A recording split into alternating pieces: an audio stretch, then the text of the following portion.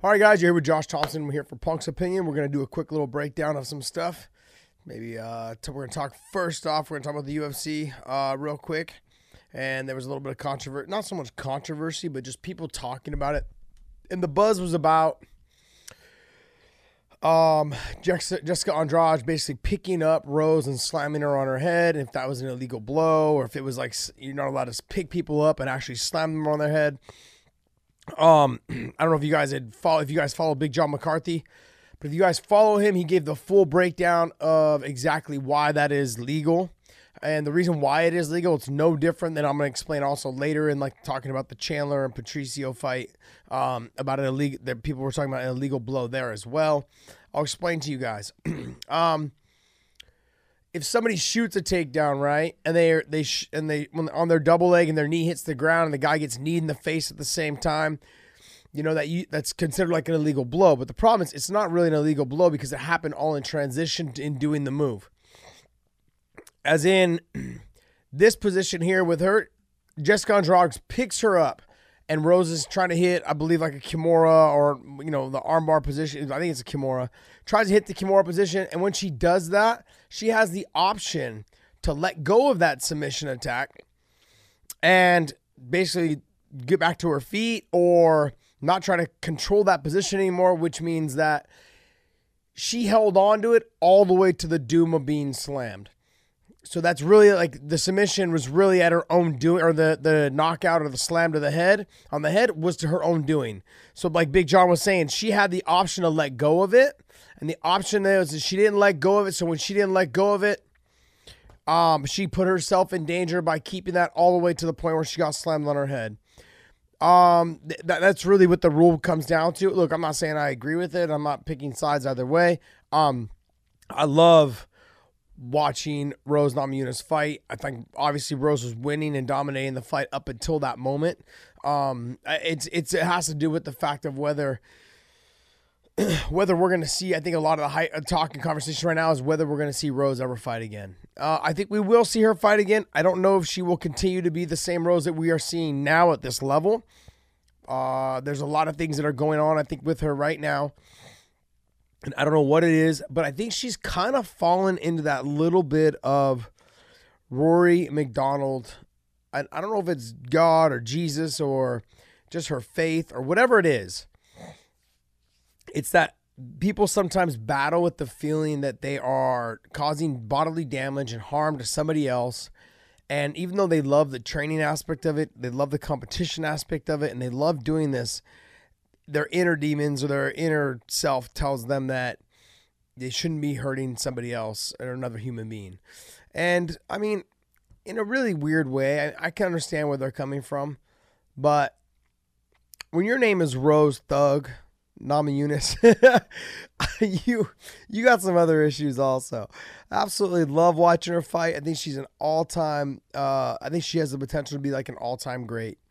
And, I'd like to see her fight again. Obviously, I'd love to see her fight again. And here's the other thing, though, is it kind of goes right back into that whole, like, Joanna can beat Jessica Andrade. And now we have a carousel of the girls that are at the top. And I think it makes for a very interesting fight, man. I think it makes for very interesting women's MMA. I feel like you always need, like, that kind of that third person to kind of mix everything up. Or do you have two guys that are just nemesis, like I've said, I don't know how many times about like Gilbert and myself. We are just two guys that we seem to bring the best out in each other. And I think that Joanna brings out the best in Rose, and Jessica Andrade brings out the best in Joanna. So the two of them, or the three of them, all intermixed with each other definitely makes for an amazing like little kind of triangle. Yeah, that's the word I was looking for. Triangle of each other. A triangle of fighting, a triangle of fights, and it just makes for I think it makes for the promotion. It's definitely something that's good, especially for that weight class, that division. It definitely will bring a little bit more excitement, I think, to that division, the fact that they can all kind of intermix with each other and have good fights. The next thing is, I have never been there's been no secret to me. I'm not a big fan of Anderson Silva. I have not been a big fan of Anderson Silva just since he's been caught cheating. I've made it very clear. I'm not fans of people that have been caught cheating. Now, Now, it has nothing to do with being a fan. Just has to do with, I don't generally like kind of support the fact that there was a ton of things that were let into him being considered to be one of the greatest of all time and all these other things. And I just have always wondered like how many times he has, how long he's been fighting and how many of those fights and those wins has he cheated. So those are things that have always been on my mind. And I wonder if we go back through a lot of his past drug tests with USADA and if they would come up with anything that would catch them for cheating. So I think about it all the time, and I'm not sure if that's something USADA will do. I know they did that a little bit with TJ Dillashaw, and they had caught him cheating in some of his past fights. Apparently there was none of them that were in the Cody No Love fights, but that there was some apparent cheating from before. I think that's why he got the full 2-year suspension. But just to be honest with you, look, at this age and with the losses and everything that he has apparently accomplished, and I don't know how much of it is he accomplished legitly, but I feel like at this stage, just recently he was asking for a TRT exemption again, and that it should be allowed to be. They should be allowed to use TRT again. And I feel like it's almost like somebody doesn't know how to fight without it. When somebody is basically bringing it up that they should allow it to happen again, and you could tell that he was probably using it then for him to come out and say that he would like to have that exemption brought back. It's like going to rehab and saying, can I just get a drink tonight? Yeah, I don't know. And look, I'm not trying to, I really am not trying to slam him or talk bad about him. I just feel like there's a ton of things that I think there was just too many fights that he had and they were so dominating in his height, his length, his reach, his speed, all those things. Obviously he had all those intangibles, probably before he was cheating. But here's the thing. You look at like guys like Lance Armstrong, and this is the number one thing that people will always refer to as far as cheating, is in cycling, it's well known that pretty much everyone cheated, and Lance Armstrong just so happened to be the best at the cheating aspect of it. That's why he had won so many Tour de France's. Like he was just cheating against guys that didn't know how to cheat as well as him, and that's all it was. And I think maybe in the times that Anderson was cheating, sure, maybe a lot of the other guys were cheating, because they're still catching guys cheating now with USADA. And look, if those guys are getting caught cheating now with USADA, it means that they were cheating a long time ago when there wasn't as much probably drug testing before. And I don't even know how much, and I've said this I don't know how many times, I sometimes feel like USADA is crooked, because you don't hear about the drug test and the failing of the drug test until after the fight, until after the money's been made by the organization, until after someone has been knocked out by whatever fighter, and then all of a sudden, these guys are testing positive. So, I think those are the fights that I think that I feel like that there's so many different ways for me to look at it, and this is I think as somebody at his age, 44 years old, still trying to fight. Obviously, it sounds like he tore his knee. And if he did tear his knee, I mean, he'll be out for at least a year. He'll come back at like 45, maybe 46 years old. I just don't see it happening. And if he does, I mean, is he gonna stay on the USADA testing, while he's trying to recuperate? So those are all things that I think are we keep inside the wheelhouse and we see what happens. But this may be the last time we ever see him fight. And now here's the thing. And let's be honest. I mean, are we in the baseball era of putting these guys with an asterisk next to their name in the home run derby? Like, you have all these wins. I believe he had like most consecutive wins as a title defense or whatever. Do we put an asterisk next to a name? Like, if you think so, just comment down below. Or just comment in the comment section and say like yes or no or whatever it is you think. But I mean, like, I feel like there's an era of things that we should maybe put an asterisk next to these guys' names, and I don't know. There's a lot to be said about all this, and as far as Anderson Silva goes, I almost feel like the same kind of way I feel about John Jones. They were guys that had all the intangibles. They had the speed, the length, the reach, you know, obviously this outstanding stand-up technique and, you know, not too bad on the ground. And John Jones had good wrestling. Anderson Silva had good wrestling takedown defense. You know, not really good wrestling himself, but he had good defense, decent defense. I mean, like these guys, when you compare the two guys together, they're very much like, almost like very similar in style. You know, John Jones obviously had a lot better wrestling overall, and just a different, he had a different repertoire of like things that he would throw out there. He's the younger version. I think if Anderson Silva was the now version of a John Jones, I think they would be almost exactly alike. I mean, you'd see more of the spinning back up elbows and whatever, you know, all the things that John has gotten away with doing and trying to do, and he kind of set the precedent for coming out the gates trying to do things that we'd never seen before. Very impressive. The athleticism is all there.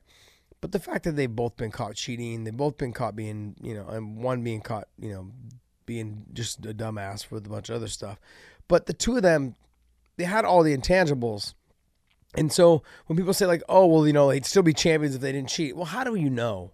Like, how do you don't know that? And that's the only thing that concerns me, is that you'll never know, you know? And that's the only thing that bothers me the most, is that, yeah, they probably would have been champions. I'm just simply saying they probably both would have been champions.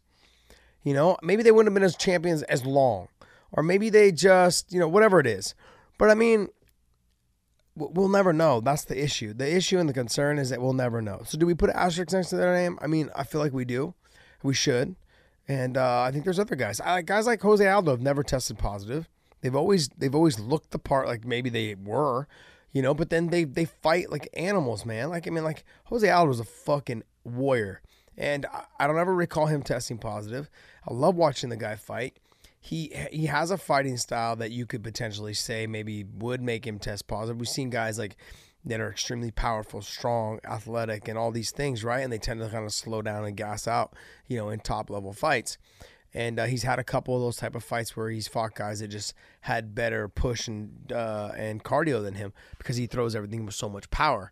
So that was, you could say, but he's never tested positive. He's never been that guy.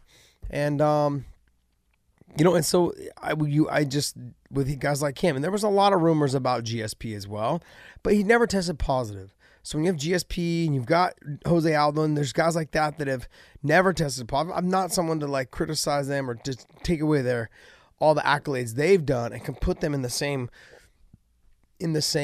category as someone like John Jones and Anderson Silva. And I'm sure I'm going to get crucified for this on, you know, all over social media or all over YouTube. But it's like, the bottom line is that you have guys like that have never tested hot and that still have managed to be at the top, you know, and it always just leaves the doubt and the wonder of what's going on. And that's all. And that's enough. That's the most I'm going to probably talk on that. What other fights were on that card? Jose Aldo came out with the decision loss. I mean, close fight, you know, but like, yeah. Look, Aldo will be back. I don't think Anderson Silva will be back, you know, and that's it, man. Like, that's really the only fights that are kind of, you know, that we'll talk about. I guess now, like, we'll pull up Bellator. Do you want the card? Yeah, let's pull up the card. So here's the card. It's Taiwan Claxton had a pretty dominant performance. I don't know if you guys saw the video, but it was freaking hilarious. He was like talking to 50 Cent as he's beating up James Bennett. And James just has, basically James like the guy that has like the one move. He has this go-go choke, which he gets from Ben Rothwell. And like, he just talks about how he can hit it from everywhere. He can do it from everywhere. But someone like Taiwan Claxton is just a smart fighter, you know, very athletic, has a ton of athleticism to shine. And he speaks very confident, and just when I talk with him during the week with the fighter meetings, he was just like, look, man, I train with a lot of really good guys, and he's like, there's nothing this guy's gonna do to me, and there's no way. He's like, I'm gonna dominate and control this position, every position of this fight, and that's exactly what he did. I mean, he is a budding new rising star in Bellator. What's great, I don't know if they'll show it on here, but on the highlights or whatever. What's great is his post-fight interview was fucking hilarious. It made me like crack up. Yeah. He was like, man, I was waiting for that motherfucker to quit. He never quit. I started cracking up. No, he's young, very smart guy too. Pretty much does all he does. Like he just does tons of coding, program for apps, coding for apps and things like that. So, just sits there and he focuses mainly on tons of coding. That's all he is doing, and to try to design and develop his own personal apps as well as like apps for other companies as well. So when he's not training, basically he's coding, and when he's not coding, he's training. So. And I thought he looked very impressive. It was kind of the fight that he needed. It was the kind of the fight he needed. He needed a fight that would drag him into deep waters, and he just couldn't put the guy away. And he talks about how he couldn't put him away, and he talked about how how he had kind of a hard time, finishing him. Finally, was able to get the stop, but man, he did everything he could to show a dominant performance in that fight, and I was very impressed with him. I mean, he's a young and up and coming kid. He's got the, they call him Eric Claxton because he's had a highlight reel flying knee knockout. Beautiful work, where he jumped basically halfway across the cage, knocked the guy out. I mean, everything he does, he's nice, man. He's a good kid, nice kid. Like tried to land the high and flying knee there, couldn't get it, right to the outside leg trip. I mean, he fights a very good fight. So I'm very impressed with his dominant performance. And then the next fight on the card was Jake Hager, Jack Swagger. And maybe Dave, you can give us the breakdown on the fight. Go ahead. So Jack Swagger obviously was having a tough time. He ran out, grabbed the steel chair, came back in. No, I actually really enjoyed it, man. I'm surprised he's not talking more, like prior to the fight and all that. He maybe wants to wait to prove himself. Mm-hmm. Maybe. I mean, here's the thing, though. I'm very impressed with, he has, not only, all we did was talk about his wrestling. Everyone just kept talking to me about, his wrestling this, his wrestling that. And I'm like, look, you're a big guy, you got decent wrestling, and he's not, let's just be honest, he's not fighting the best guys in the world, and we know that. But they're not out there like they were with CM Punk in the UFC, trying to throw him to the wolves, man. And they're giving him guys that we can try to build him on. Let him get his feet wet. I do know that the level and step up in the competition of next fight will be a little bit more, and they're trying to build him. I think at this age though too, they're trying to make sure that he doesn't get hurt, and they're just trying to make sure that they're able to get good press and good media out of him because he's got a good persona, and he talks really well, and he does a really good job. And what I loved here is that he went from being the crowd favorite to being the heel. And being the heel was perfect for him. And he soaked it up and soaked it all in. And I think he did a good job doing it, man. Let's be honest. This next couple of fights, we're gonna try to get him, some wins, and we're gonna see if the cream rises to the top. I mean, he's got the wrestling pedigree to back it up. He was down some weight from his first fight, and he performed really well. He did what he was supposed to do and go out there and get the win. He did a dominant performance. What I want to tell you is that I talked about this on the broadcast for Bellator. I said his jiu-jitsu game's not too bad. He gets behind, he gets the hips in, he rides the guy real well, like a wrestling ride. But he sets up that side choke really well, and he's pretty good in the Kimura. He likes that Kimura / key lock kind of position, but that's relatively. That's a relatively basic game for guys that are new in the sport. But his positioning is not bad, man. And I think honestly, his next fight and his next two fights will be a big step up in competition, more so than Kaiser and TJ Jones. But those guys, I mean, they went in there with an opportunity to be stars. They couldn't get it done, and now we're gonna move on to his next two fights will be a big step up in competition, and we'll see what happens. Look. What I love is what he said afterwards. You guys can boo me. I don't know I don't understand the phoner thing, but that was a little weird. Yeah, that was weird. Yeah, he had a fucking bone.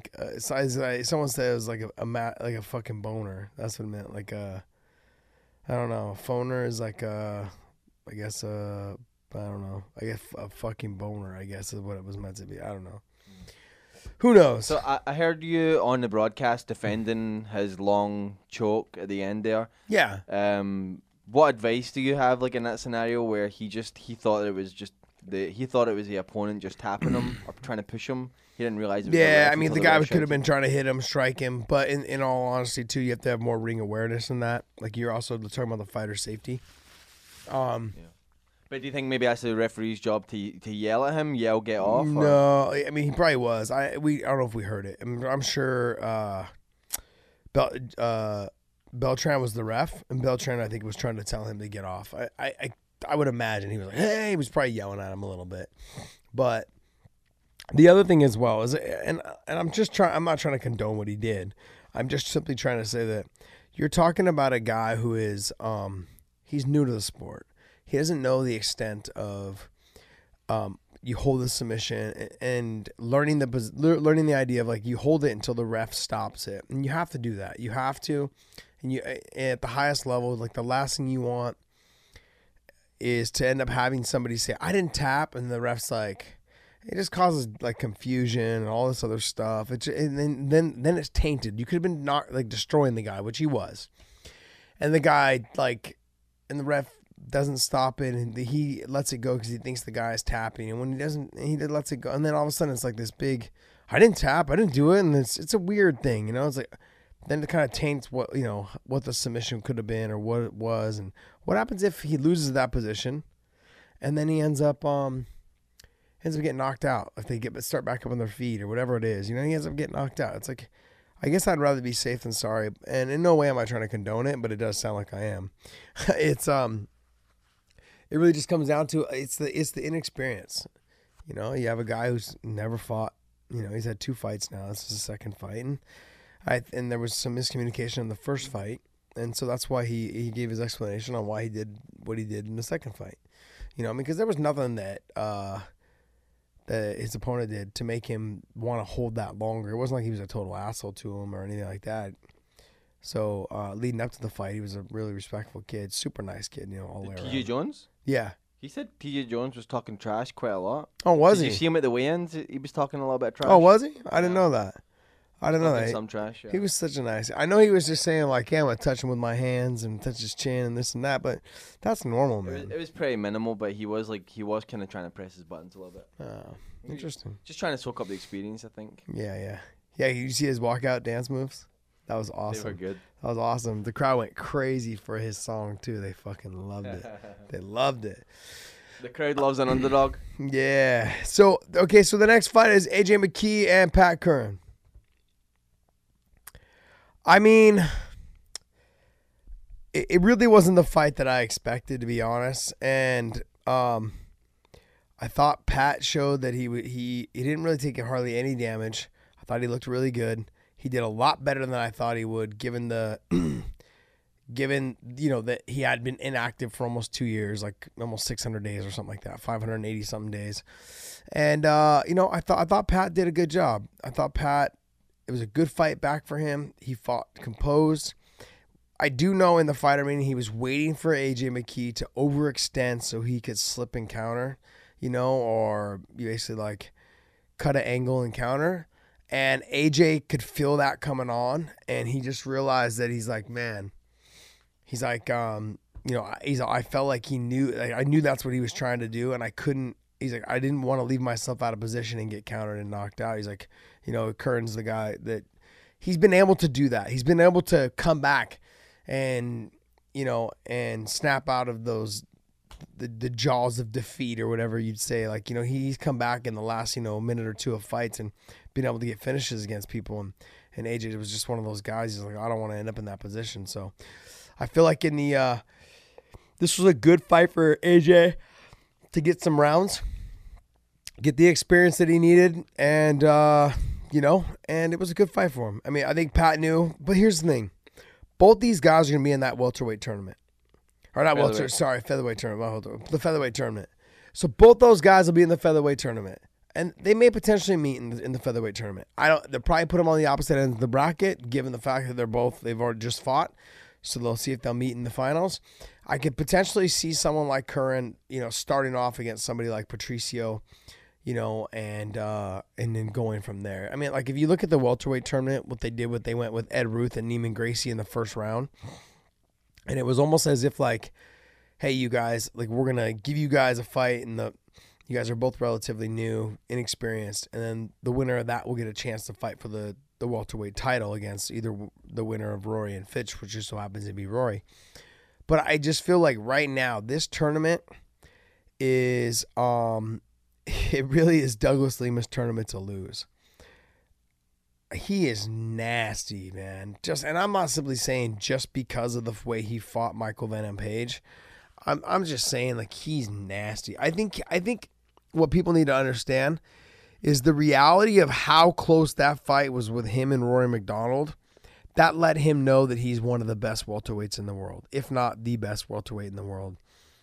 Because I think that, every fighter wants to know, like, hey, how good am I? So when somebody else comes from another organization that you've never had to fight against or has beaten other guys in their top organization, they come over to your organization and then you're right there with them. I think a lot of that fight was Douglas Lima was kind of doubting himself going into that fight, into that Rory fight. Not doubting himself, just it wasn't as confident as he is like walking into this MVP fight. He was like, there's no way. No way this guy's beating me. Calm, composed, patient. I mean, it's his tournament to lose. This kid's nasty, man. Like the leg kicks he has, the power obviously in his hands.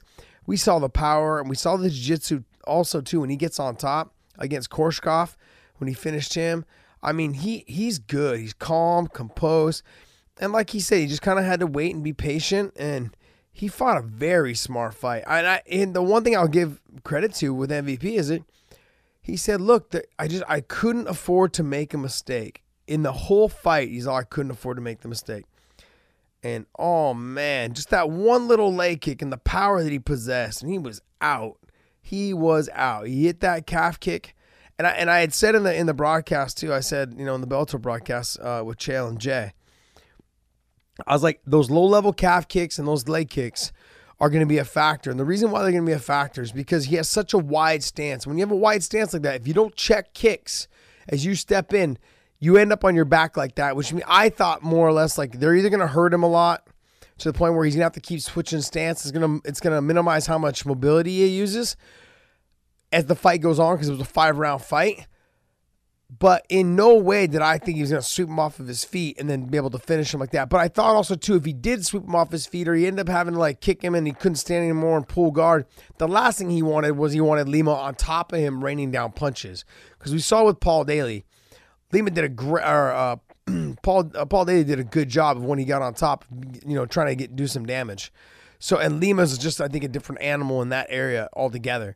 And he showed that a little bit with Korshkov, like where he just kept weathering the storm with Korshkov with the takedowns, stuffing the takedowns, and able to keep trying to get back up.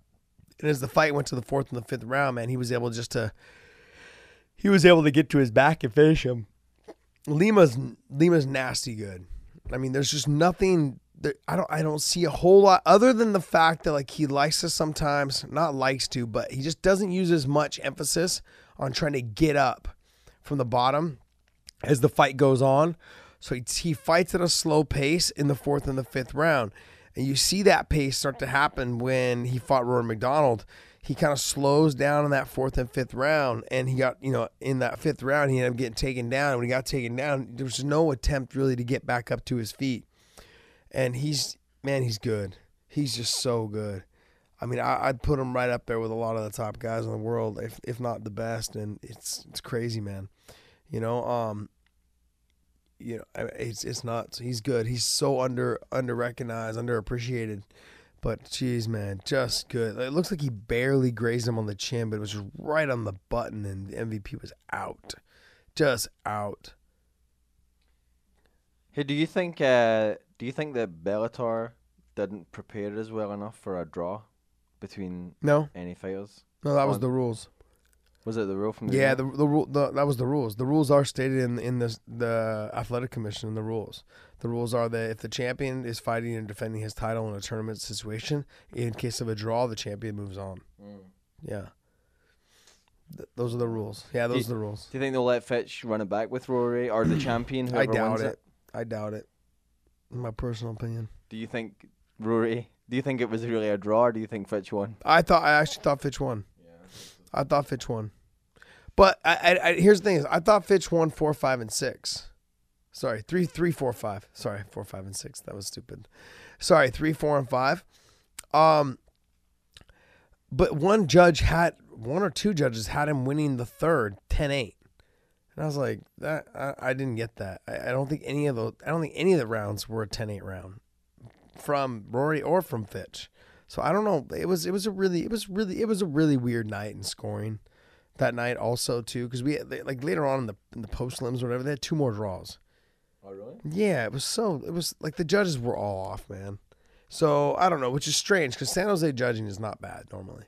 You know, we're a fight town, so we're a hockey town, we're a fight town. It's like we have a pretty good idea of, you know, how to judge fights here, you know, in the Bay Area. So it threw me off when I saw, you know, later on we had, you know, two more draws and it was shit. So, but anyways, is it? Do you think it'll be Rory and Lima in the final, or do you think? You know, I don't know, man. Neiman Gracie, he's a dark horse. He's a dark horse in all this. No one thought. Everyone talks about like Ed Ruth, 3-time national champ from Penn State University, got taken down, I want to say 3 times by Neiman Gracie. You know, now granted, Ed Ruth gassed out and got tired, but that's not the point. Point is, you still, even in a gassed out, tired Ed Ruth, he got taken down 3 times by a jiu-jitsu guy. Oof. Not to mention this. There's a stare down after the Rory fight between Neiman and Rory. Neiman is huge compared to Rory McDonald. Height-wise, looks like broad shoulder-wise, size-wise. Now, Fitch is not that much bigger than Rory, like maybe a little bit wider and stuff like that, but not actually height-wise and stuff. They're about the same. But look at that. Look at the size of those two guys. Neiman Gracie's probably a good, 2 inches taller? Maybe 3? Now, let's say Neiman's also in shoes, so he's probably about 2 inches taller. But shoulder-wise, thickness, all that stuff. You got 6 foot versus 5'11", yeah, 2 inches. 2 inches, man. Yeah, I mean, I don't know. Neiman looks a lot bigger than him all the way around. And I think also too, like with Neiman, like he's got all the he's got all the intangibles to do it. His stand-up's not that great, but it's okay. But what I do like about him is his takedowns are a lot of upper body takedowns. So if he always had to do is punch his way into the clinch against Rory, you know, and I think his jiu-jitsu is going to be way more superior than Rory's. Rory's jiu-jitsu is not bad, but Neiman's going to have a real jiu-jitsu game where Rory has an MMA version of a jiu-jitsu game. And people have that to understand. There's a big difference, man. Like, you hit submissions or you hit sweeps in jiu-jitsu to like, get up and not get punched. Like, these guys, they methodically, like, good jiu-jitsu guys methodically hit their sweeps and hit their submissions, and they know how to lock you up and tie you up. Now, they use a lot of energy doing it, so they tend to slow down as the fight goes on, especially in a 5-round fight. But Neiman will still be there, I think, in like the third and the fourth, and maybe into the 5th as the fight goes on. Outside of like getting clipped, and Roy didn't look dominant or great against Fitch. And when you have somebody who's constantly just trying to take you down and constantly trying to push into that, I don't think Neiman's gonna do what Fitch did, where he just kept like shooting on the leg or hanging on the ankle and doing. But if I was him, I would take a page out of Fitch's book and maybe potentially do that, because it's exhausting. You never get an opportunity to throw anything you want. Like, you want to throw a straight right, but then the guy shoots a takedown. You're like, shit. You want to throw a flying knee and the guy punches you. You want to throw a kick. The guy catches the kick and tries to just shoot in on you. It's frustrating. Not only is it frustrating, but it's tiring, because the guy's constantly just trying to grab your legs. The guy's constantly just trying to like tie you up, grab your arms, lock to a body lock, clinch, hug, hold, hang on you. It's a lot of work. And people that don't understand the sport, it's frustrating, because it's not like in boxing where you just punch and then as soon as you guys touch each other, the ref's like, okay, break. And then you guys come back out and start punching again. Okay, good, break. It's not like that. This is, guys if they can lock their hands on you and you can't get out, they'll just hold you there the whole damn time, especially on your feet. Refs aren't really breaking you guys these days, man. They're making you try to work out from that position, especially in a 5-round fight. If you're locked up quickly in the first 2 rounds, maybe even the 3rd round, the ref's not like, okay, guys, break. It's pretty rare that happens. So I do think that Rory gets past Neiman. I think in no way does he beat Douglas Lima. If he fights at the rate that he fought Fitch, no way. Not a chance. I don't think he beats him. Do you think Bellator's been pretty lucky with their Grand Prix as far as like everything staying intact? It's been pretty good, eh? The heavyweight. Yeah, I mean, you got to remember though too, when you have $1 million on the line, as well as your fight purses that you're getting paid, and these guys are getting paid pretty well. Heavyweight wasn't $1 million, or was it? No, because 50 Cent came in after that. Yeah. You know, so and then on top of it too, the title was on the line, but not every fight. Will they do that with the featherweight the same way? Yes. Do you think? Yep. 16 man. 16 man. Yep. In a year too, so all the fights are gonna happen pretty fast. Yeah. Yep. So basically, you'll have cards where it's like basically the first round on the left side of the bracket. You know. Do you think the Grand Prix are a good way to make divisions relevant? Like where? Yeah, what it is a good way to kind of establish your ranking. That's good too, right? Yeah, Bellator doesn't have a ranking. No, we don't really have a ranking. Oh, this kind of came up based on ranking.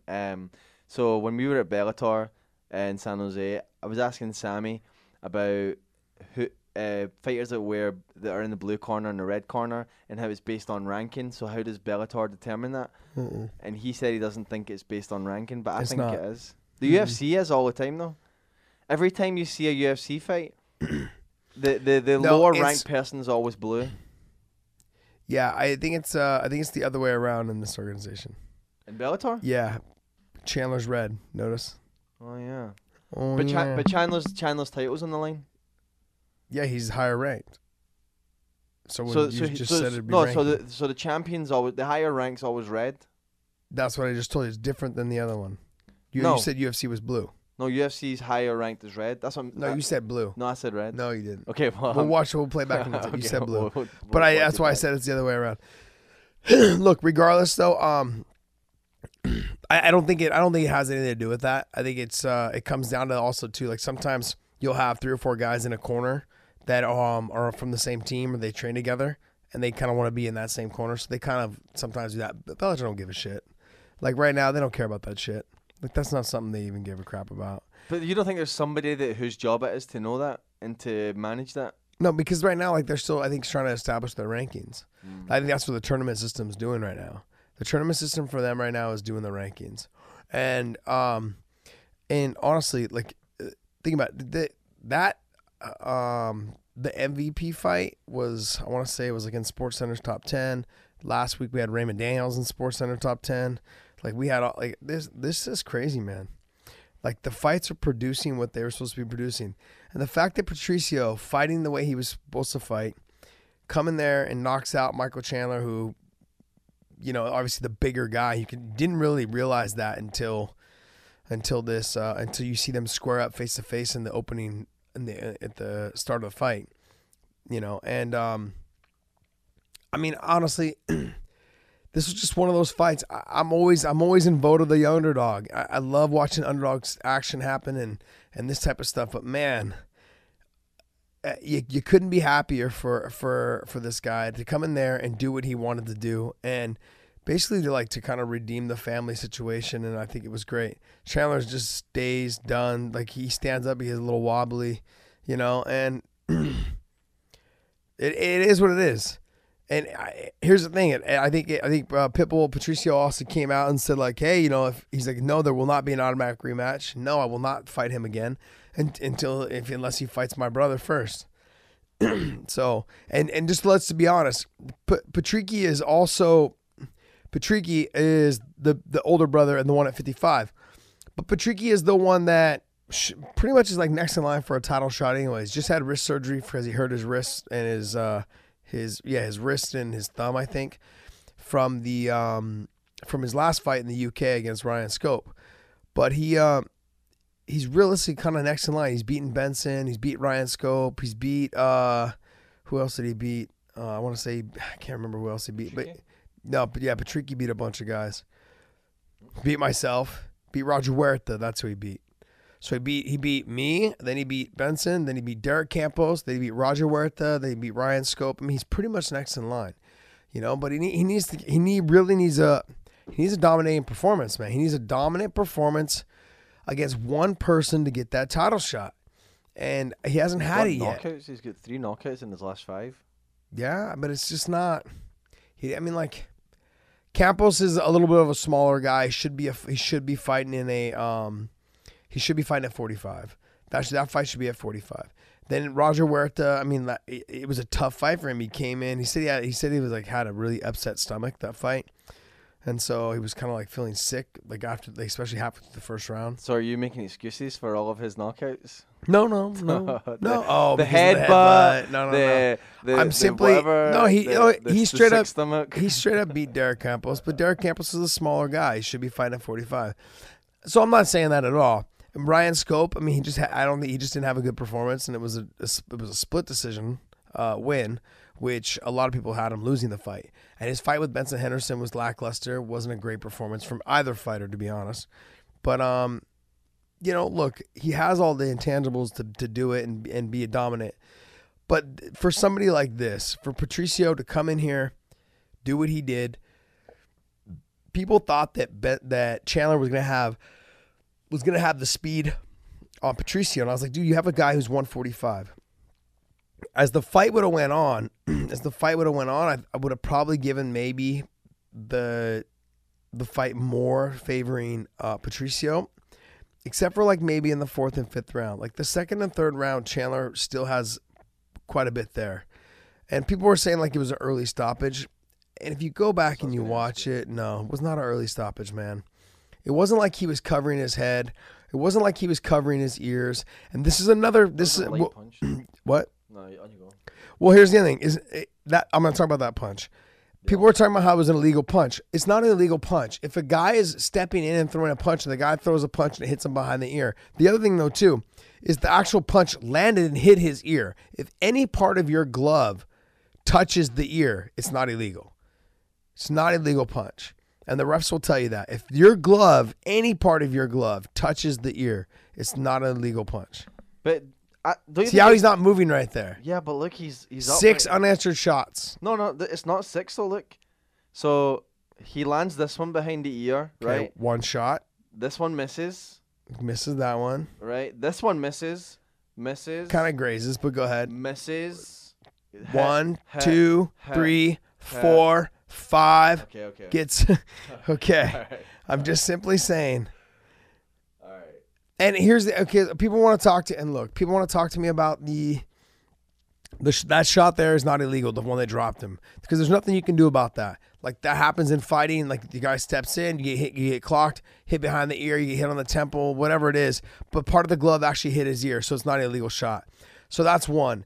So 2 is when he's what happened? Sorry, on you go. Oh, so when he covers up, he doesn't actually cover up. He goes face down, and he doesn't like put his hands behind his ears. He doesn't say anything. He's not doing anything. And people want to blame the ref, but the problem is like it's not like he moved. And let me give you guys a for instance. I got dropped one time by Hermes Franca in the 3rd round of the fight, and I got dropped, and as I got dropped, I could see the ground. My eyes were wide open, and I'm falling towards the canvas. My eyes are wide open, and I'm like, hey, put your hands up, And my arms are not moving. It wasn't until my face bounced off the canvas that I wake up and like get back to my feet. And like not back to my feet, but then I start scrambling, was able to like kind of defend and like kind of like keep my hands in front of my face, all those things, right? It wasn't until that moment that happened. So the canvas, when I banged my face off the canvas, that woke me up and everything was great. I just kept on fighting. The reality of it all is that Michael Chandler could have been out. His eyes could have been open. He just couldn't move because the shots that he was taking had stunned him and was like his body was paralyzed. It happens all the time, you guys. And I'll give you another for instance. I got kicked in the head in the neck by Yves Edwards. He kicked me in the neck. And I was still awake. Boom. My body went limp. I hit the ground. And when I fell like sideways. I could still see Yves coming at me, like to punch me. And when I see him coming at me, you would think I was out. I'm here looking at him right there. See, I try to recover, and he hits me. He just taps me one more time, and I'm out. Like, I don't remember anything after the first punch he hit me on the ground. I remember, though, that I was still awake when I hit the ground. I was still awake. Look at Rogan's face. Yeah. You know, because I mean, I was dominating the fight up until that moment, and it was just like one of those. It was only like 20 seconds left in the round, and it was just one of those things. Like, you know, I tried to do too much in the round, but I was definitely winning the fight up until that moment. So if you go back through it, when I'm watching that, it sucks. But I'm saying that to go back to the conversation is I spin, and when I start to spin and I hit the ground, I see him coming at me, and I'm trying to like post my hands and get back up. But I was never able to do that. But I was still there. I just couldn't move as fast as I needed to get my hands in front. Now, the same thing could have happened to Michael Chandler. Michael Chandler like scrambled for a second, got back to all fours, but then he couldn't do anything. He couldn't do anything. Like he couldn't move, and then one of the shots hit him, and he woke him up. And that's the only thing I can think of. Realistically, he's out. He turns, because look at how his arm's right there. He's one shot. Look at, they're not moving. He's not moving at all. So, and with the ref in that situation, you know, and Big John's like, it was kind of a little bit of an early stoppage. And what he means by an early stoppage is that you have to know who your fighters are. And your fighter is Michael Chandler and Patricio Pitbull. And so the fact is that you have a guy, both guys are champions. Both guys have fought through wars. Both guys have been through a lot, you know, and that's the simple fact of the matter is you got to let these guys fight. I could agree with what Big John said during that moment, but I do understand in live time, and I'm sitting here watching it in slow time, which makes it easier for me to sit here and be judgy, you know. But the fact of the matter is, in live time, 6 unanswered blows without any covering his head, without turning his head, without trying to turn his face and ball up. It makes sense, man. It does make sense. Not moving. Like, he looked out there for that split second, you know, and for the ref, I understand why he jumped in. And I understand it's one of those fights you got to let go, but in real time, you know, it happens. Here's the other thing. When Chandler got back up, Patricio grazed him again, and he got dropped again, even with the ref holding him up. So he wasn't all there again. I mean, we would have potentially seen a highlight reel knockout had Pitbull started getting back to his feet, or Chandler got back to his feet, because Patricio's he's someone that just swarm you and hit you with big shots. So who knows? Chandler might have been able to get the takedown. Chandler might have been able to, who knows? But I mean, I was very impressed with Patricio being the smaller guy. Had a dominant performance. I thought he looked good. He was the one pressing the action. I mean, just nasty. So, I mean, honestly, fights like this are going to make this organization. And here's the thing. You can't take it away from him. He's not the one that stopped the fight. He's the one that was fighting. And I really, really am impressed with the fact that, like, he's now the most winningest fighter in Bellator history. Him, his brother, Chandler, and Lima, those four guys are are the pillars of this organization, and realistically, they're the guys that have helped build this promotion to what it is. You know, Coker has taken them to the next level, giving them these opportunities to do the things that have never been done before, and we're gonna see Patricio in this tournament, and this is a huge win for him. And off of a win like this, though. Do you have a hangover? Do you have a hangover that none of these guys can beat you? And then you start overestimating yourself. You start thinking that you're unstoppable and you have, you know, a crappy performance. Because let's not forget, Patricio he's lost to Jeff Curran. Patricio has lost to Daniel Strauss. He's had those losses. He came back and had redemption for him. But he's had those losses to them, you know. He lost to Benson Henderson, but Ben's not fighting in the tournament. But I'm simply saying these guys are in that tournament. You know what I mean? So he has sometimes a tendency to show up and sometimes to not show up. His fights with Daniel Weichel, both fights, with Daniel Weichel, the first one, he was losing, you know, and then he came back and I don't want to say Hail Mary, but Daniel Weichel overextended himself, and Patricio caught him with a beautiful combination and dropped him and knocked him out. And Then their second fight, Daniel Weichel, lost a split decision. But I mean, the fight wasn't as close as that though. Daniel Weichel just didn't show up for that fight. I watched that fight and I had Patricio. It shouldn't have been a split decision. So I mean, it was just one of those fights. His fight with Emmanuel Sanchez was a good fight, but he did more damage in that fight. I mean, the bottom line is he can enter that tournament, he can come out victorious and win it, but it's a 16-man tournament. He's going to be fighting a lot of young guys who don't give a shit who he is. He's going to fight a AJ McKee. He's going to fight. He may end up having a fight at Aaron Pico. He's going to fight a Henry Corrales again, but a more seasoned Henry Corrales, who's been training at the lab now, not someone who's been training in LA, and he's a different fighter now. So these are all guys. There's tons of these good guys in this tournament that's coming up. And man, that's going to be fucking great tournament, man. I think it's going to be huge tournament. It's going to catapult, I think, and then plus there's a ton of guys in the UK that people don't realize that are there. I believe James Gallagher is in it. I believe Brian Moore is in it. You've got a ton of good guys that are going to be in this tournament. And the UK guys are the dark horses, guys that have never heard of, guys that you've never heard of, are the guys that are going to be the ones that are in the quarterfinals and the finals. You're like, shit, who are these guys? I don't even know anything about them. Those are the harder guys to fight because we've had enough time to fight all the other guys. You've had enough time to see all the other guys fight, and like you have Justin Lawrence, you've got James Gallagher, you've got Nawad Lahat, you've got Sam Cecilia, he's tough. Pedro Cavallo, he's in there. Chinzo Machida. I mean, jeez, man. You've got tons of these guys. These guys are, who else? Who else is there? I can't see. No, you got Pico. Who else? You think Pico is going to be in it? Yeah. Archuleta. Yep. Juan Archuleta will for sure be in it. I know he just signed a long-term deal. Taiwan Claxton, he's in it.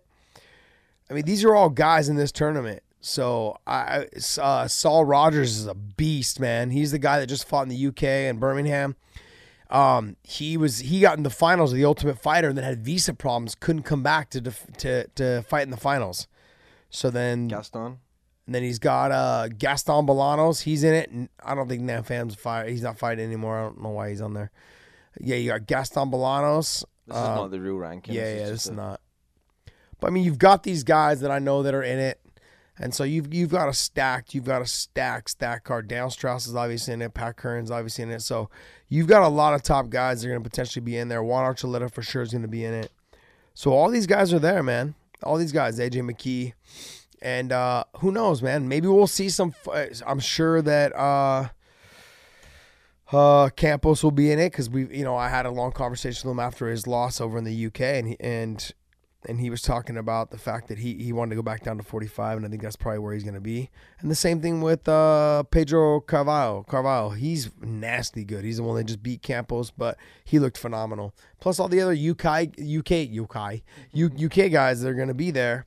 That they just signed. They just signed some, I want to say like 50 or 60 UK guys, from over there, and they're all phenomenal, man. They're all phenomenal, and there's not a lot of footage on them. So these guys are gonna have to be ready to fight guys that they maybe have never heard of, and not a lot of recent fights to see and look up and check them out and see how it is. So those are opportunities for guys like Patricio to lose, Curran to lose, Strauss to lose. These are all these guys.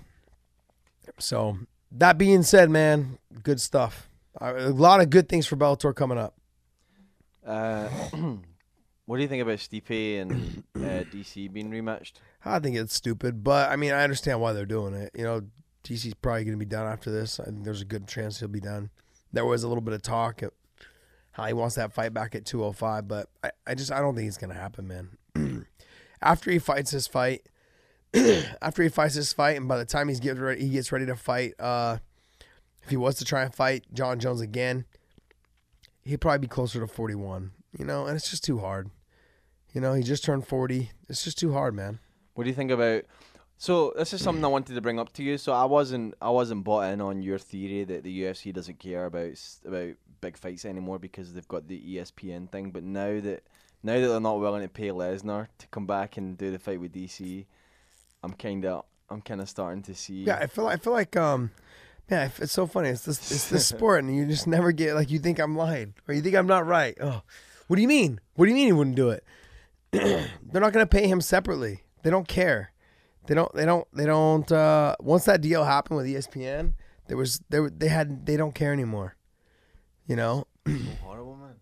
Yeah, I mean, and like, here's the thing: they have a ton of guys that they could fight and match up that make for great fights.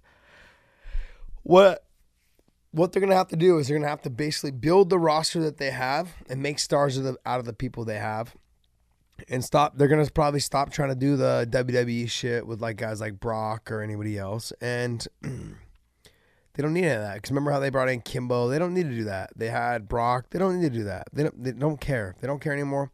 Their last pay-per-view was 70,000.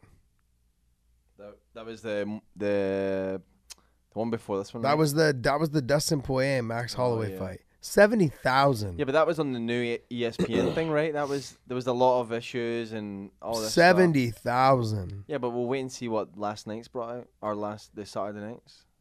70 fucking thousand. Yeah. That's bad. That's bad. It hasn't been that since SEG owned it back in like 98 or some shit. Like, come on, man. You see, Brendan was talking about how Dana's essentially the face of the company now, and like. What do you mean now? He's been the face of the company forever.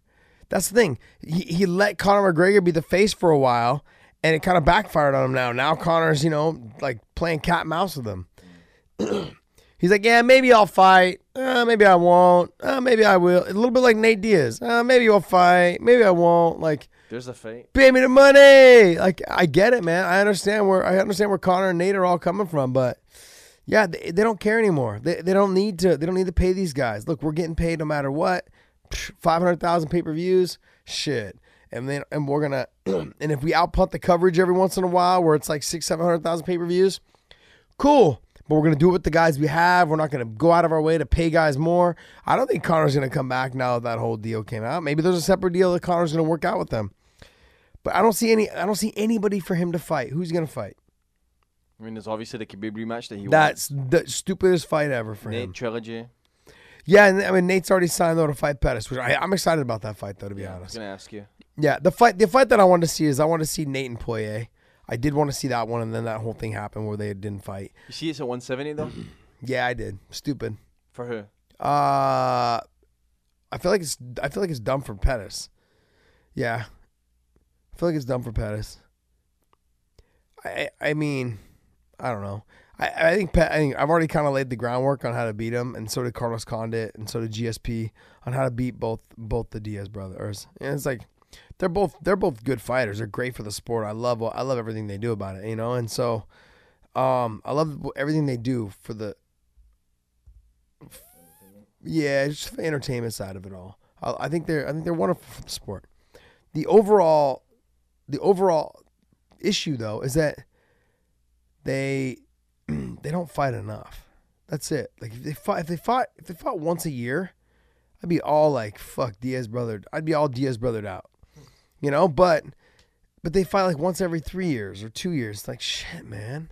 Like just but I think in the UFC, in the UFC's eyes, what you guys gotta understand is that they don't want to fight guys that are gonna like just try to wrestle fuck them. So stop trying to give them those guys. Give him fucking Dustin Poirier. Notice how fast he signed a contract with Dustin Poirier and said yes, he'd fight him. Now he's fighting another guy, another stand-up guy.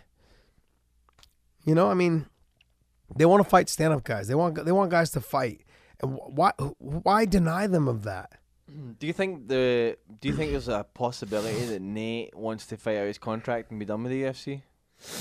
I don't think so, man. I would imagine. I believe for the Conor fights, he signed an extension. I think he's got like 6 more fights or some shit. You think he did? Yeah, I think he did. I think he signed an extension. I know he signed an extension right before he fought for the title against Benson Henderson. And how many fights has he had since then? Since Benson? Yeah. You, Gray Maynard, Rafael Dos Anjos, Michael Johnson, Conor and Conor. No, so he's had about 6. I mean, maybe he needs one more fight. I don't know how many fights he signed. But I knew they went for a while where they were trying to sign guys to 6 and 8 fight deals. Yeah, they tried signing me to an 8 fight deal. I was like, no, I don't think so. I signed a 4 fight deal. an 8-fight deal, man. Fuck, man, it's They've been ridiculous. locked in forever. Yeah. I was like, dude, if you guys want to sign me an 8-fight deal, you gotta pay me more money. Yeah. I was like, no way. So there's 2 more fights that are announced. Yeah. Cowboy and Tony, Yep. Great fight. and then I don't get it though. All he posts is champ shit only, and then he takes the Cowboy fight. Yeah, Doesn't make sense. But a lot of things about Tony doesn't make sense. Yeah. I mean, it doesn't make sense. I mean, you can't keep hashtagging champ shit only and then not get shot at the title. But I mean, look, I wish he would have taken the fucking Dustin Poirier fight because it'd be him. That fight would have been Weird, good. right? That he doesn't take that one, and Then he turns around and takes this one because this one's harder. This one's a harder fight. Do you think it's just to do with the division being tied up? Because now he knows Poirier is for sure getting Khabib, Yeah. and then Khabib's probably getting. When are they fighting? It's June. It's actually next month, so it's pretty quick. Wow. Yeah, because there was talk about it being silly for Cowboy to have such a quick turnaround from. He does it all the time. I know, but I believe that's why he's always like teetering. Yeah. You know. Yeah. So. Yeah. I'd like to see that guy get a title shot. I thought they were talking about the potential of the Conor McGregor fight, but then that didn't happen. Yep. I'd like to see that fight too. Maybe if he beats Tony, he gets a Maybe winner he of gets Poirier Conor. or Khabib. Yeah, maybe he gets Conor. I don't know, man. I think there's a good chance that Cowboy beats Conor. Do you think if Nate beats Pettis, they could put him up there for? Pettis is number 8, just as far as like a. I don't think so, man. Pettis is 9 on the lightweights and he's 8 on the welterweights. That's so weird that he's ranked higher on the welterweights. That's crazy. Yeah. Yeah. Interesting. And then it looks like your boy is finally going to get his title shot. Frank Edgar. Yep. You get another shot at it again. Him and Max haven't fought yet. No, it fell through last time. Yeah, remember? it fell through twice. Yeah. Max got hurt one time, and then Frankie fought and lost to somebody. And then It was Brian Ortega. that's right. And then Frankie has a win now over Cub Swanson. I mean, I don't know, man. It's interesting. I'm excited to see all those things that happen. I'm serious. I'm excited. Like, this is what I was trying to get at. They're going to have to start promoting the guys within their own company. Like, they're going to have to start actually putting some money behind these guys because I think the Dana White show is coming to a close. I don't think anybody cares anymore about, like, Dana keeps talking and keeps doing, but no one gives a shit. Like, now that they know that they're guaranteed a certain amount of money, maybe they can start putting some money into their fighters. Not so much as in paying them more, but, like, starting out promoting those fighters to be stars. I don't understand why they did that to Rose also. Rose goes down to Brazil and fights Jessica Andrade in Brazil, it's in her hometown also too, I believe. I'm thinking to myself, fuck, man, that's brutal. How you gonna do that to her? Like, she just beat basically the best women's fighter out there with Joanna, and she beat her twice, and she beat her convincingly. Frustrating. I'm a huge Rose fan. Thug Rose. Yeah, I'm a DC fan also, but yeah. Anyways. I mean, I don't know, man. Like, there's a lot of things I think going on that I just don't understand that they do, but you know, who knows? I think right now is a great time for Bellator, and I'm not just saying that because I work for the company. I'm just simply saying that there's a lot of things that the fights have been really good, dude. The fights, like our prelims for the fucking the Chicago show, I was like, holy shit, the prelim fights were good. Like, all of them. We had like 10 of them or some shit. And I was like, wow, all these fights are pretty damn good. You know? And then with the huge upset like Patricio beating up Chandler, the lightweight division being the champ, have then solidify the fact that he has the most wins ever in Bellator history. And he's like one of the original guys, one of the pillars in the organization. I mean, it's pretty impressive, man. It's pretty impressive. So, who knows? I think there's Tony Ferguson has every chance of beating Donald Cerrone. He can beat him on the feet. Cerrone, you know, he's been known to get in trouble a little bit on the feet as well. Sometimes he gets hit quite a bit. Like if you go back to the Nate Diaz fight with him, you know, Nate was able to pick him apart with long jabs, long range punching, get in, get out. I don't know if Tony's going to fight that way, but I think Tony has a better wrestling, obviously, than Nate Diaz. So if this fight goes to the ground, I mean, the thing is, people drastically underestimate Cowboy Cerrone's stand-up, or not stand-up, but grappling. His grappling is fucking good. But he just got out hustled and outworked and everything in the Nate Diaz fight. You know, I know that was years ago. Cerrone's not even the same guy anymore. But Nate just put it to him. Like, he was just hitting him with like 2, 3, 4, 5 punch combinations. I was like, holy shit. And yeah, I mean, this was when Cowboy was just trying to stand and bang with him when he should have been trying to kick him to the body, kick him to the head, things like that. You know, perhaps he just didn't want to get taken down. But that was one of the worst performances by Cowboy. Now we just have a different Cowboy. We also have, I think, a more focused Cowboy. Cowboy Cerrone now is somebody with a kid, somebody with life and family and all these other things, you know, that there's more focus, I think. You know, he comes out here and he's trying to get his job. He's trying to get the job done. Not that he wasn't before, but this was like the entertainment business. It was like a young guy that was just, I'm just going to have fun, fuck people up and just, you know, and just go out there and fight. The one you see now is the one that's like, hey, you know, I need to get this win. There's a little bit more goal focused, I think, oriented, and he's still Cowboy. There's no doubt about that, but I mean, I think anyone he fights right now is they're going to have their hands full. This is not an easy fight by all means for Tony Ferguson. Interesting. So it's coming off what Tony's coming off of. I mean, you never know, man. Tony, he's a strange bird. Strange bird. But the one that you can't take away from him, he's a fucking gamer. You know, so we'll see. We'll see what happens. The fight's going to come to fruition here pretty soon. What, in June, you said? Yeah. June 30th? I don't know the date. Can't remember. Good fight, though. Good fight, man. Targeted for... I would have thought they would have put it like as the main co-main for the Dustin Poirier and Khabib fight. Nobody has a date, it seems like. Yeah, I thought they would have put it for the Main card. Oh, here you go. Phil, June 8th. Even. when? Like June 8th. June, It's oh, only that's a month. quick. That's like Less than a month. 3 weeks. It's probably pretty much a Jeez, month. who else is on that card? I love Bantamweight, watching. Cejudo and Moraes. I love watching Tuivasa fight, man. Bogoy, he's fighting our guy. One of the guys that trains at AKA with us. One of the Russians, Bogoy. And then who else on that card? You got Jimmy Rivera. Shevchenko. Oh, Jessica. Jessica's on that card. Oh, June 8th. yeah, That's right. Jessica. right. Yeah. God, I feel like we had her on fucking forever ago. It I thought it was does, gonna be doesn't it? coming up so quick. Yeah. Wow. And then Peter Yan and Rivera should be a great fight. That'll probably steal the show right there. That's gonna be a great fight. Pretty good card. Yeah, pretty it's good not main too card. bad. Pedro Munoz and Aljamain Sterling, this should be good. Alessa Grasso, she's tough. I like watching her fight. Young girl too. I can't even pronounce the other girl's name, but Carolina. Oh yeah. Yeah, I'm not even gonna try. Kolokwitsky or whatever her name is. Yeah, that's totally wrong. I know it is. And then Ricardo Lamas, the guy that never got any respect his whole career because the UFC doesn't like him.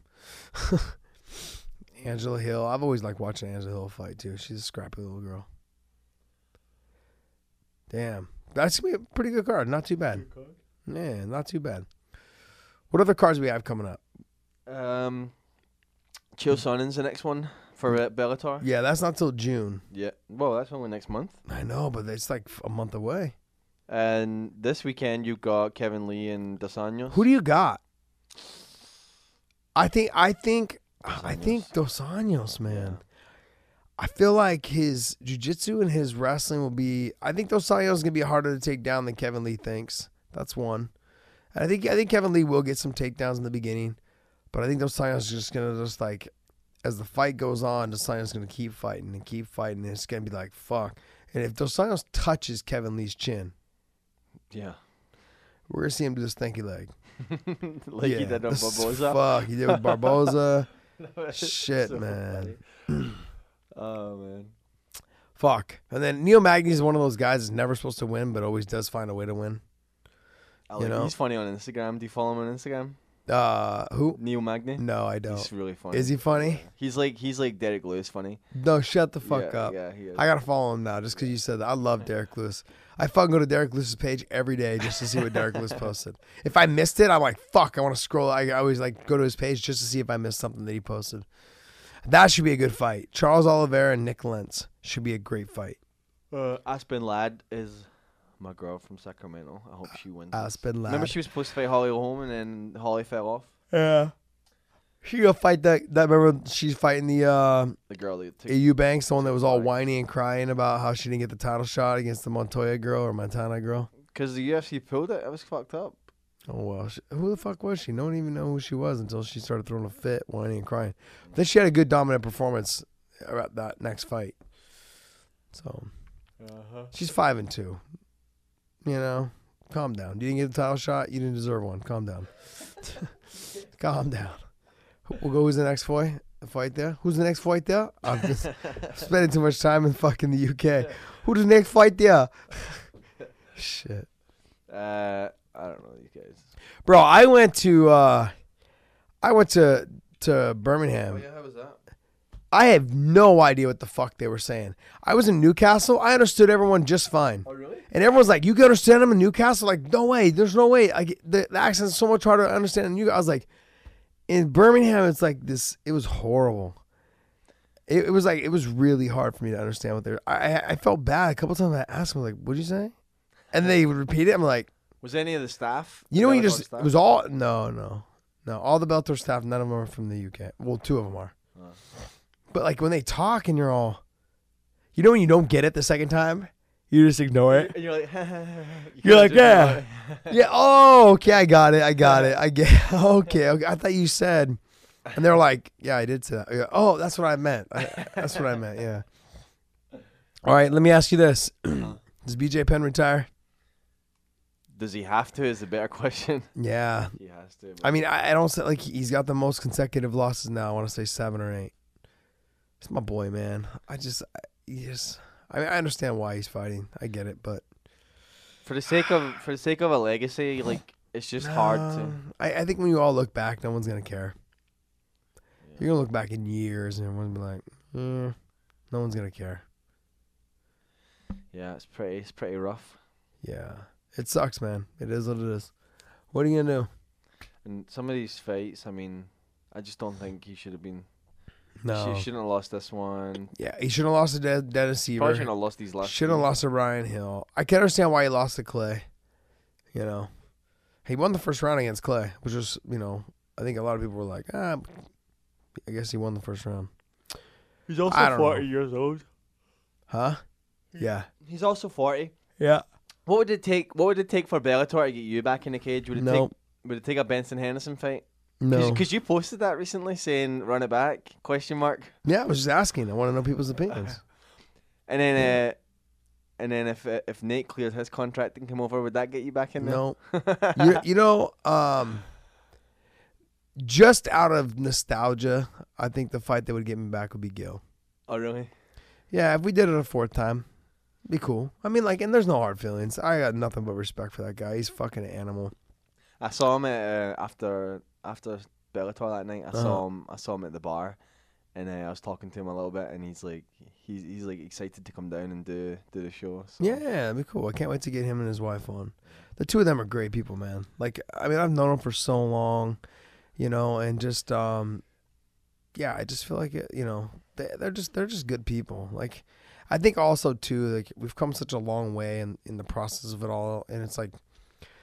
And I could tell that he's kind of going through, I think, a little bit of what I went through, like, right before. And it's just the feeling of, like, you like doing it, you love being part of, you've been involved in the sport for so long, you know, and I don't know, man. I've always enjoyed watching him fight. Cool kid, man. Cool, nice guy, great family, good people. You know, that goes for the other 2. You know, Jake is one of my good buddies, Jake Shields. You know, and then you know, Nate and Nick. I've never had problems with them. Like, outside of the fact that I fought Nate, but I've never had problems with any of them. Gil and I were a little weird between fight 2 and 3, and a little bit after fight 3, we were a little weird because, you know, because I felt like I beat him in the 3rd fight. But whatever, man. And he's 37. He's got a fight coming up. They're saying, I don't know who his opponent is yet, but I mean, from what I understand, he's fighting. Oh, there it is. Arnold Allen. I don't know who that is. Me neither. Let's take a look. I think I'd like to see him get a win. He's had a tough go. You know, he fought Edson Barboza. He fought Jeremy Stevens. I mean, he fought some tough guys, man. He's a tough kid. Tough guy. He's fighting a really young kid with a good record. Yeah, 14-1, 14-2, 14-1. 14-1. Yeah. 20, Oh, he's a fight at 25, 145. That's right, at 145. Yeah. Because I can tell you now, right now, I can tell you, like, I'll just tell him if him and I were to ever fight again, I'd be like, we're not cutting weight, dude. Whatever we weigh is what we weigh. This is what we do. This is a catch weight. I'm not cutting weight for this fight. Let's just fight at whatever weight we're at. There's no reason to, you know. So but that would be it, and it would just be it's just strictly out of nostalgia, man, and no disrespect at all whatsoever. I wouldn't even definitely no disrespect. But think about it: Anthony Pettis, Eddie Alvarez. He lost the title to Pettis, right? Yeah, no, he lost the title defense to Pettis was the champion. Oh, okay. Yeah. So tough fight, man. Tough fights. He's fought the who's who, man. Tough guy. Anyways, I think that's it, huh? Yep. T-shirt news coming up soon. Keep Yep. an eye. Keep Yep. an eye for Yep. T-shirt news because hopefully we're gonna have an announcement there in less than a week. Yeah, This week, hopefully. Yeah. Yeah, we'll get together, guys. I've been traveling so much, and these two knuckleheads can't make any decisions without me because they can barely tie their shoe and walk. But yeah, sounds good, man. So look, hit the subscribe button on YouTube, iTunes, SoundCloud, Google Play, Spotify, iHeartRadio, all those other ones. Hit the subscribe button, man. Follow us. Let us know your comments and responses in the YouTube channel. And follow me at The Real Punk on IG, Snapchat. Don't even go to Snapchat anymore. I'm just gonna delete it. I don't even know what the passcode is anymore. I think I logged out of it one day and I just never went back. Yeah, anyways. I don't know why I said that. Just hit me up on IG. That's it. And Twitter. IG and Twitter. At The Real Punk on IG and Twitter. Don't even bother with my Facebook, okay? Because I'm not adding any new people. So just don't even bother. Just go to YouTube. Hit the thumbs up. You hit the thumbs up. That shares our videos and lets people know that you liked our video. And that lets you know like who's in comment, whoever likes whatever videos you like and that kind of thing. That'll help get the word around. Just do us a favor, man. We're trying to spread the word, get the whole thing out there. And then Podcast Dave, because I officially. Oh, we officially changed your name. Podcast. You know, it looks so clean now. Does it? When I read it, I'm like, oh, who is that? Oh, wait, that's Podcast Dave. It looks so much better than David _ Glasgow _ UK some shit. I don't know what it was, man. It was like something ridiculous. Yep. Podcast Dave. Podcast Dave on. My followers up to Yeah, how many followers you got? 1150. Wow, you got less than my gym. Fuck you. That's crazy. My gym has got a lot. Well, you know, I was hoping that this podcast may help that. So, but obviously, you obviously don't post enough. You obviously don't post enough. It's funny. I post stuff, and my stuff jumps up by hundreds every time I post something. But you're also on TV once a week. Yeah, you know. So I work hard. Sorry, my bad. All right, guys. Hey, guys. Thanks for tuning in, Punk's Opinion. Hit the subscribe buttons on the YouTube, Snapchat, Twitter, all those things, okay? See you guys next week.